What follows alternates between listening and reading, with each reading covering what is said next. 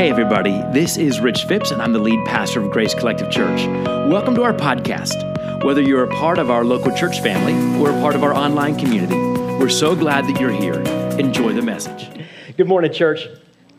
Hey, how many of you know that Christmas is a season of questions? If you have kids or you've ever been a kid, you know this to be true, that the season of Christmas is really a season of questions. Questions like these, like, how much longer until? Or what do you want for? Or, hey, when do we get to go see Santa? Or, do you think we'll have snow? Or, how much have we spent? Or, your parents or my parents this year?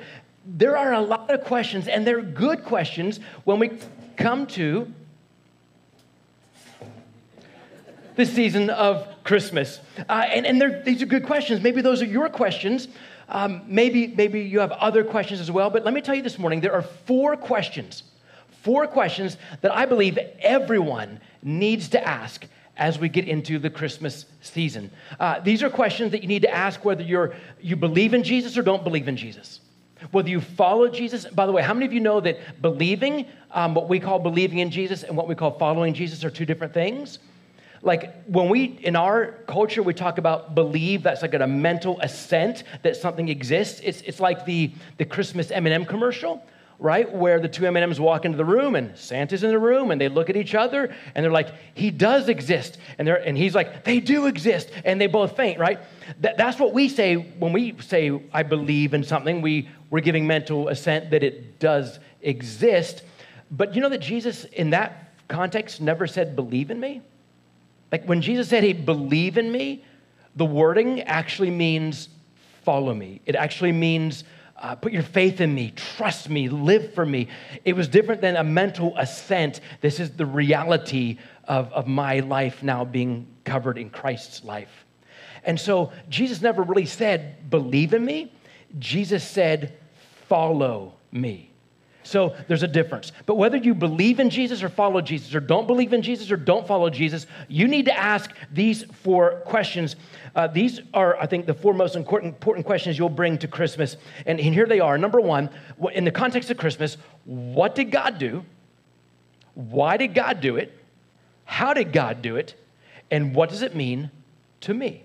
What did God do? Why did he do that? How did he do that?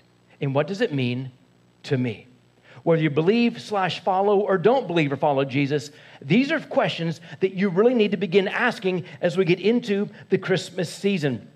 And so what we're going to do for these today and two more weekends, two more Sundays, and then Christmas Eve and Christmas Eve, you hear about that schedule at the end of the service, we're going to answer all four of these questions. And I'm telling you, these are questions that are so basic. Like if you're online today or you're here today and you're not yet believing or following Jesus, these are the questions. When you dig into these will become a catalyst for a brand new faith for you.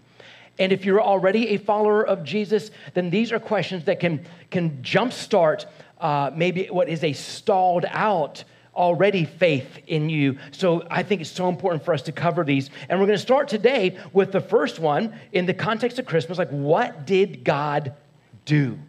What did God do? If you're a Christian, if you're like, hey, what did God do? I hope, and you probably do this, but I hope you go immediately to, well, the birth of Jesus. And you're going to read about that and you're going to talk about that. And so you're going to get your Bible out and your turn pages or you're going to hit your Bible app and you're going to click on something near the beginning of the New Testament, probably one of the Gospels, like maybe Luke, right? Or maybe you're going to read from the Gospel of Matthew. And you're going to read stuff like this, how an angel came to Mary. And the angel said to Mary, hey, Mary, guess what? You've been chosen of all the women of all of history. You're the person who you're going to bear the Son of God.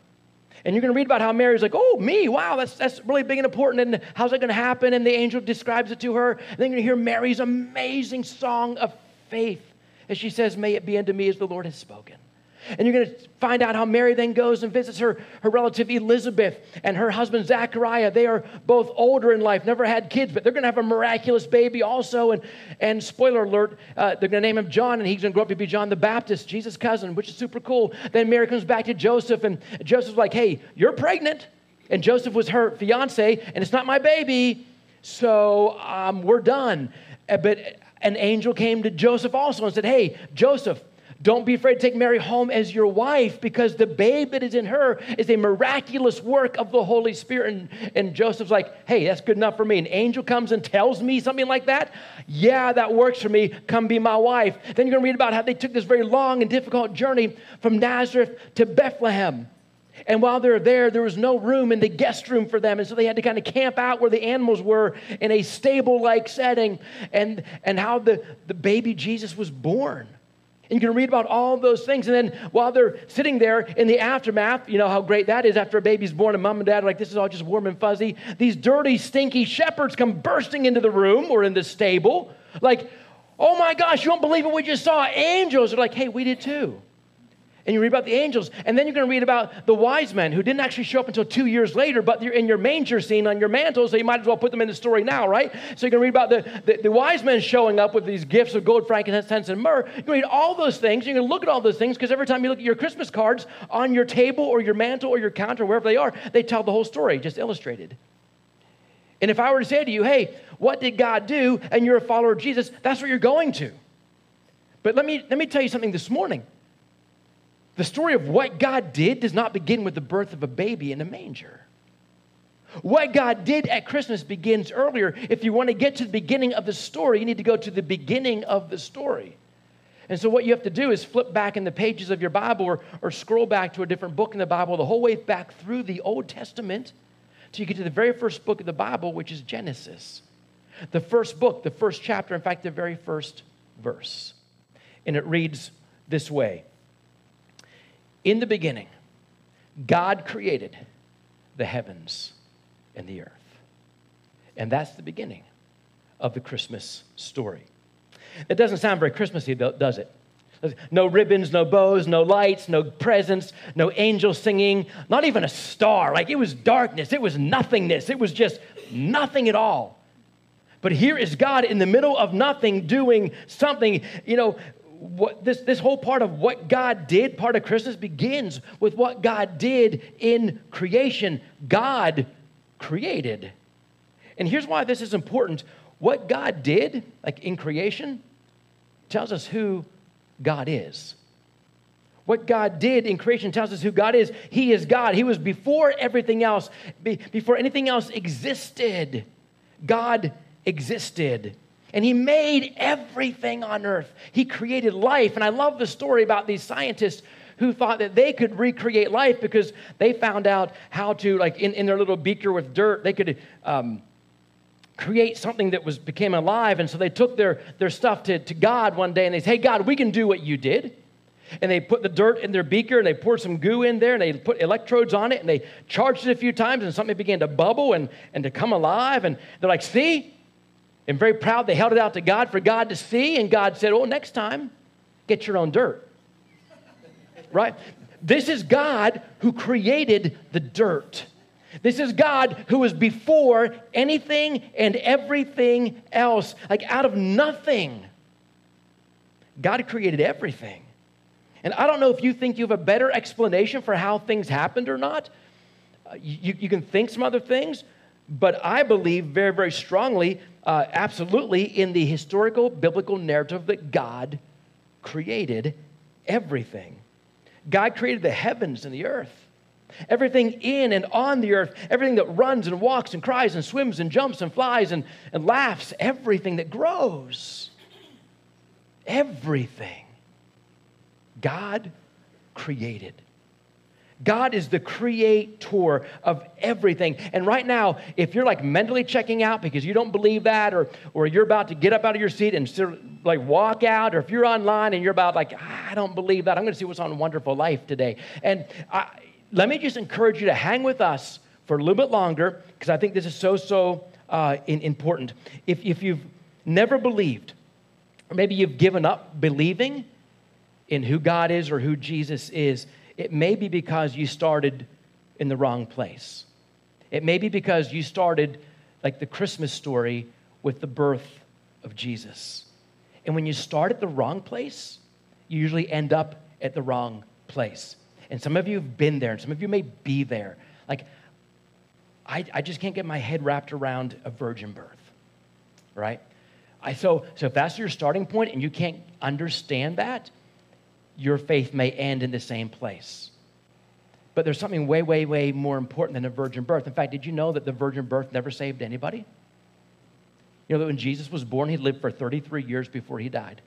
And during that entire time, you don't read about anybody saying, woohoo, I'm a Christian now because of a virgin birth. Nobody said that. In fact, when Jesus died, even though there was the virgin birth, the movement died with him. In fact, his closest friends and followers gave up on it, even though there was they didn't sit around saying, well, I'm sorry, the plan failed, but there was the virgin birth, so I'm still in. You know what they did? They went back to fishing. They gave up on the whole thing they were part of for the 3 years they were with him. Until 3 days later. Until 3 days later, when Jesus, who was crucified and dead and buried, rose from the grave. That's when they said, oh, now I get it. That's when the virgin birth made sense. That's when the miracles made sense. That's when the healings made sense. That's when the teachings made sense. No one's going around, hey, the virgin birth, that clinches it or doesn't clinch it for me. So if you can't get your head wrapped around a virgin birth, it's okay. I'm not going to convince you of that. I believe in it fully, that Jesus was born of a virgin because God said it happened. But if you're not there yet, okay, I understand your doubt about that, but don't let that be the starting point or the ending point of your faith, because it's not supposed to be. And my job is not to convince you of a baby that was born from a virgin. My job is to connect you to a Savior who is risen. And once you get that, and once you get him, virgin birth, no problem, I get it. So please don't start at the wrong place so that you don't end at the wrong place. If you're about to check out because we're pushing on the boundaries of your belief, stay with us a little bit longer, because I honestly believe that the next 20 minutes can change your life. Here we go. Let's get back to the beginning of the Christmas story, which is not the virgin birth. It is the fact that God is the creator. According to biblical history, after God created the first people, their names were Adam and Eve, they enjoyed a wonderful relationship with him. Some of you know this. You've read from Genesis. You know how they were just in perfect harmony with each other. Wouldn't that be great, husbands and wives? Like, they probably never fought. They probably never had harsh words with each other. They never walked away angry from each other. They were just loving each other, and they were loving relationship with God. Like, God came to visit them all the time, every day. They went with walks with God in the evening. Can you imagine that? Hey, God. Holding hands, walking along the meadows with God, right? And they're talking and they're walking and they're enjoying each other's presence in relationship. See, God created humankind. That's how he did. That's how he finished his creation. He said it was very good. And listen, what's so great is this is a creator and created, infinite and finite, just doing life together. And it's not like God was lonely. That's not why God created us. How many of y'all are parents? How many of you are not admitting you're parents? Because I'm looking at some of you, your hand didn't go up very high. Like Marsh and I are parents. We have 3 kids. Most of you know that already. We didn't start having kids because we were lonely. Like we weren't sitting around our house looking at each other and saying, I'm so tired of looking just at your face. We need some more people. We need some more faces in this house because I'm just too lonely. Marcia may have thought that about me. I didn't think that about her. Sitting around looking at her probably led to having kids, I'm just saying. But the reality is we didn't start a family because we were lonely. We didn't start having kids because we needed more responsibilities in our lives or more to do in our lives. And we're not royalty, so we didn't start a family because we need to keep family line going. We started a family. We started having kids, much like if you have kids, you probably did too, because we just love life. And because we are created in the image of the Creator, we are creative. Dang, Tyler, we should have put that on screen. That was a good one. Because we are created in the image of the Creator, we are creative. And He created life. And so in some way, I think Marsh and I, and probably most of us, like, how can we be a part of what God did in creating life and sustaining relationship in life? And so That's why we started raising kids. We love life, and we want to share life at a whole new level beyond what we share with our friends, beyond what we share even with our spouse. And so God loves life, and so God created mankind to be in relationship with him. So we can celebrate life with him and celebrate that we have life from him and honor him and praise him because of that life. God created us for that. And everything was great with God and his kids until we broke relationship with him. And you know this. We're the ones that broke trust with God. If you've ever read, and even if you've never read it, you've heard about it. Even if you're not a follower of Jesus, maybe never been in church, you've heard about Adam and Eve. You heard what we believe, how they didn't make a mistake, right? Because what do mistakes make us? Mistakers, right? We're not mistakers. When they did, the reality is God calls that sin, which makes us sinners. That's different than mistakers. Like, mistake's what you do in math class. Mistake's something when you forget something. We're not mistakers, we're sinners. God called that sin what they did, and here's the hard part for some of us to swallow. What the original people, inhabitants of earth, did when Adam and Eve sinned, that affected all of us, infected all of us. We carry that sin in our bodies today. You are born into sin. That's what God teaches us. So we're carrying sin. And because of their original sin and because of the sin we now carry with us, the sin nature with us, I know it's hard to grasp, but just go with me on this. But because we carry that, because of what happened, it doesn't just go away. We broke relationship with God, and it doesn't just go away. And if you're thinking, how do I understand that? Really easy, because you do this in your own life. If your boyfriend or girlfriend cheats on you, if your husband or your wife has an affair on you, if your neighbor lies to you, if your friend betrays you, that doesn't just go away, does it? When someone breaks relationship with you, when someone breaks trust with you, they have to do what? Earn it back, right? If someone breaks your trust, what do they have to do? Earn it back. It doesn't just go away. Something has to be done. And if you're the person that it was done to, don't you hold that over them a little bit? Don't you say, hey, you made a decision. It was wrong. It wasn't a mistake. It was sin, whatever it is. You did this. You made that decision. So now I'm making a decision that our relationship is broken. And I don't trust you. If you ever want to be back in a right relationship with me, you have to earn my trust. You have to pay the price. You have to build the bridge back to make this relationship work. When we broke relationship with God, we broke relationship and we broke trust with him. But that's what makes this whole what God did so extraordinary. We're the ones who messed up. We're the ones who broke trust. We're the ones who should be doing the makeup after the breakup. God had every right to look at us and say, y'all got to work for it now. Y'all got to do the work. You got to pay the price. You're the ones who have to build the bridge to get back to me. I'm setting some boundaries, and you're not allowed near me until you prove yourselves to be trustworthy.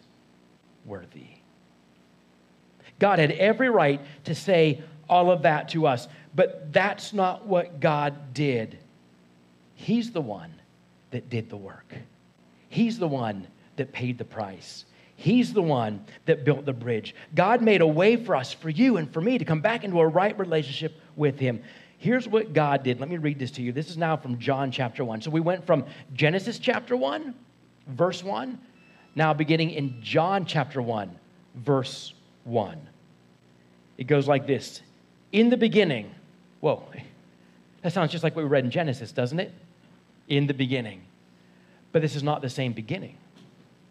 See, the one in Genesis in the beginning meant the beginning of creation. But this, if you render this correctly from the original language, would be rendered this way. In the beginning of the beginning of the beginning of the beginning of the beginning. Like way before Genesis 1 ever started, way before creation was ever created, way before God began forming out of nothingness, way before Genesis 1:1, in that beginning, way back before Genesis, was the Word. And the Word was with God, and the Word was God. He was with God in the beginning. Through him all things were made. Without him nothing was made that has been made.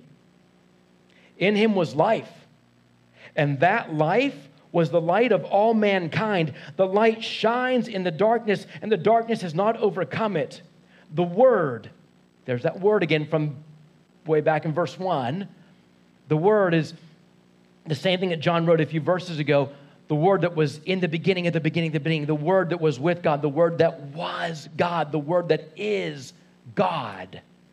The Word became flesh and made his dwelling among us. We have seen his glory. Can you imagine John writing this from years after knowing Jesus, after the crucifixion, after the resurrection, when all the other stuff started to make sense? He's like, the glory. You won't believe the glory we saw. We have seen his glory, the glory of the one and only Son who came from the Father, full of grace and truth. By the way, he has a name, and his name is Jesus. This is what God did. God became a man. God became one of us. God became like us so he could fix a broken relationship with us. My relationship with him and your relationship with him. This is what God did. This was so unheard of. Listen, in every other world religion, you would wake up in the morning, you think about whatever false god or goddess your family worshiped, you'd think, okay, today, how do I appease my God so they don't strike me dead? And you would take offerings of sacrifice to their altar. And you do this day in and day out. And the same was true of the Jewish people. Every time they messed up, they would say, okay, I've sinned. I need to take a sin offering to my God. And it was a blood sacrifice, doves or a ram or goats or whatever it was. And they would offer this. And for generation after generation, they were in this cyclical pattern. I mean, that's what the temple was for. That's what the priest's job was.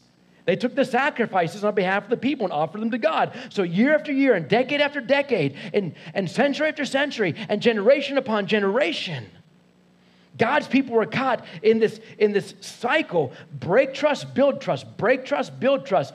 Behave, misbehave. Believe, disbelieve.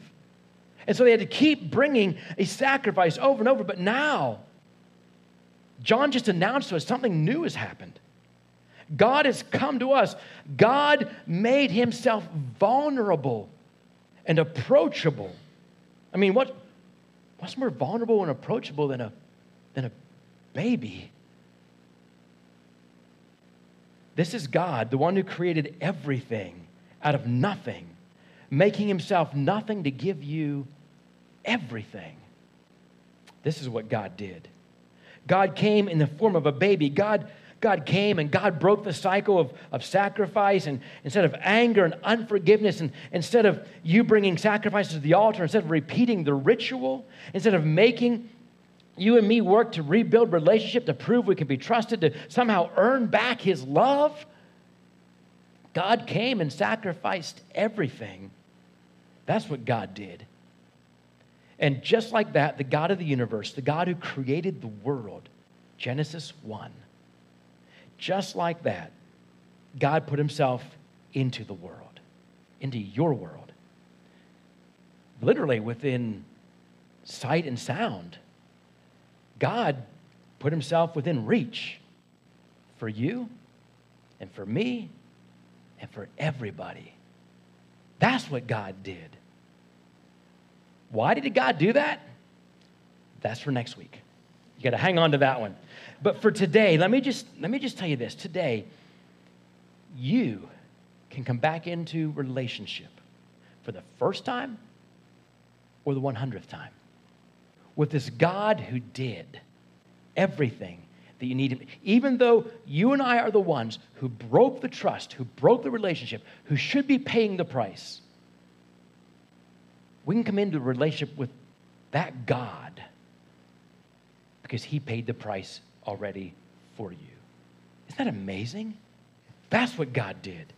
That's what God. So no matter who you are, where you come from, where you don't come from, this is what God did. This is God ready for you to reach out to him. And the cool thing is Scripture tells us the moment, like the second you begin thinking about God, like, God, can I really? You turn your head towards God and God is already racing towards you. I've been waiting for you. I've been planning for you. I am so ready for you. And I'm telling you this morning, if you want to reach out to God, this God who put himself within reach for you, you can do that. You can do this morning. All you have to do is say to him, Jesus, I'm ready.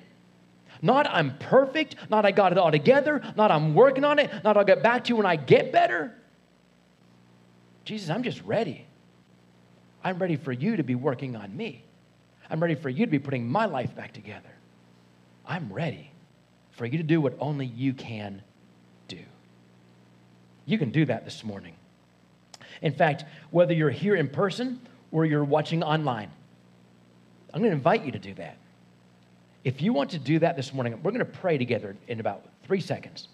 And I just want you to pray this prayer with me. Let's just bow our heads. Nobody has to get up or do anything else. Let's just pray. And today, if you want to reach out to the God who put himself within reach, then just pray this with me, either out loud or in your own heart. Jesus, I know I'm a sinner, not just a mistaker. I know I don't deserve what you've done. I know there's nothing I can do to make up the relationship that I was a part of breaking. But Jesus, today, if what I heard is true, you've done all the work for me anyway.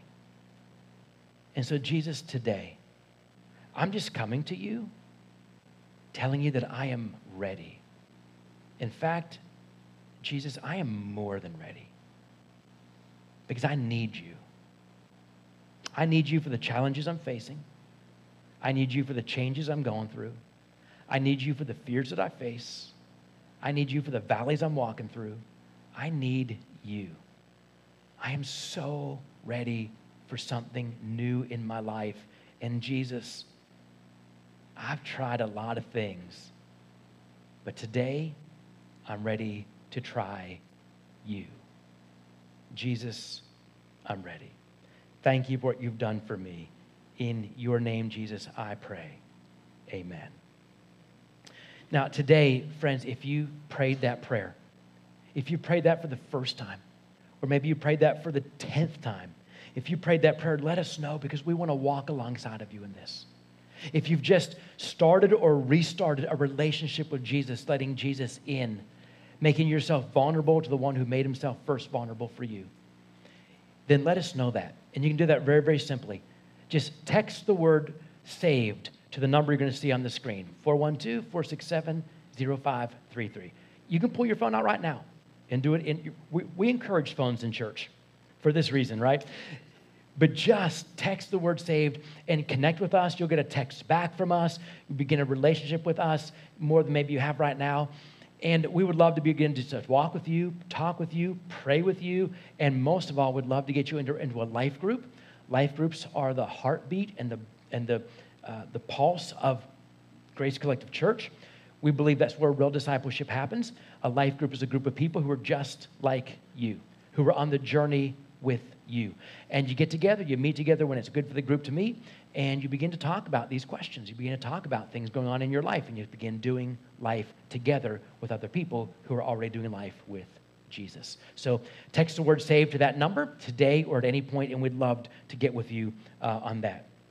So for those of us who are followers of Jesus, what we're going to do right now is we're going to celebrate what God did for us. That God came. That God made himself vulnerable. That God gave himself entirely for us so that we can step into renewed relationship with him. And we're going to do that by something that we call in church world, Holy Communion. And again, if you're new with us, this is something, if you follow Jesus, if you're a believer in Jesus, you're welcome to partake. But if not, you don't have to. Just let this be a time when believers do this. It's what it's for. This is a time where we celebrate that Jesus came and he paid the price. And he paid the price not by bringing a ram or a lamb or something else to sacrifice, but Jesus gave himself as a blood atonement, a blood payment, as the sacrifice for your sin and my sin and the sin of all human kind. So it happened like this. Jesus, he knew it was the last night of his life. He was with his closest friends, and they were in what we call the upper room. It's just upstairs room in a house in Jerusalem. And knowing it was the last night of his life, he decided to do something really, really unique and special. At the dinner table that night, he took the bread, and if you want to, just open up the top part of your cup there. And it didn't look like this at all. It was unleavened bread. It was just what they ate, is what they had at the table for this special meal called Passover. He took their form of the bread, like we're going to take this form of our bread. And he said to them, take and eat of this, all of you. I'm choosing to do this for you. And if you would receive it, and you would join me in it, then take and eat. And they took, and they ate. If you're ready to receive Jesus again today, to believe in him and follow him, let us take together.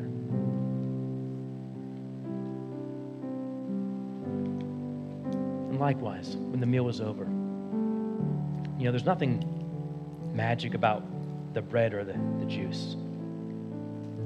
It's what it represents. And the promise that Jesus made in it. And the promise we receive from it. So after the bread, Jesus took the cup and he said, this is my blood poured out for you. I'm willing to pay the price so that you and I can get back into right relationship again. And this morning, if that's what you're after, if that's what you want, if that's what you need, then this cup is for you. And if you're ready, partake with me.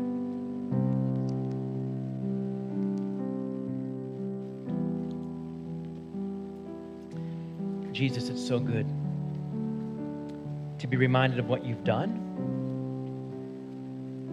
that you made yourself so vulnerable that we get to reach out to you today and find that you're already reaching out to us. And Lord, we give you thanks for this. But Lord, the story doesn't stop there with us. It just starts here with us now, to keep on going to people around us who don't know the hope and don't know the joy that you brought into the world. And so, Jesus, as we have remembered what you have done, so now we offer ourselves as living sacrifices for you, that others may come, our family and our friends and our neighbors and strangers we meet, that we might tell them the great good news that you have come because, God, this is what you did for us. Jesus, thank you. In your name we pray. Amen. Now, I know some of you are wondering right now, like, hey, but Rich, where's the weekly ask? Because we wait for it at the end of the message every single week. I know it's burning on your hearts. Well, we got that for you. So here's the weekly ask this week. And if you're new with us, weekly ask is just how you take the message home with you and take it a little bit further. This is how we want you to have conversations with people. Maybe someone who you brought for the first time to church today, or maybe someone who you sit with every single weekend. Maybe if you're at home, you can get some friends with you and talk about this and have a watch party next weekend at your house. But wherever you are, here's the weekly ask. Question number 1, how does understanding who God is give you a better understanding of what God did? How does understanding who God is, the Creator, maybe give you a better lens to look through and understand what God did at Christmas? Number 2, how is what God did making a difference in your life? Talk about that with whoever it is you need to talk with. And the third one is our talking point. If you're a parent, we give you a talking point weekend that you can talk with your kids about all week long. They're talking about this downstairs, so you can continue the conversation with them. The talking point this week is seriously what the title of the message, what did God do? Look at what God did. And you can spend this week talking with your kids about that. Hey, what we're going to do right now is go back into some more worship time. And if you need some more time with Jesus about what God did and what that means for your life, well, use this time to really let your heart get vulnerable before him this morning. Would you stand as we sing a little bit more together today? Hey everyone, thanks for listening to our podcast. I hope you found something practical to use in your life today. At Grace Collective, our mission is to connect people to Jesus, everyone, everywhere, every day. You can visit gracecollectivechurch.com to learn more about our church and how you can get involved.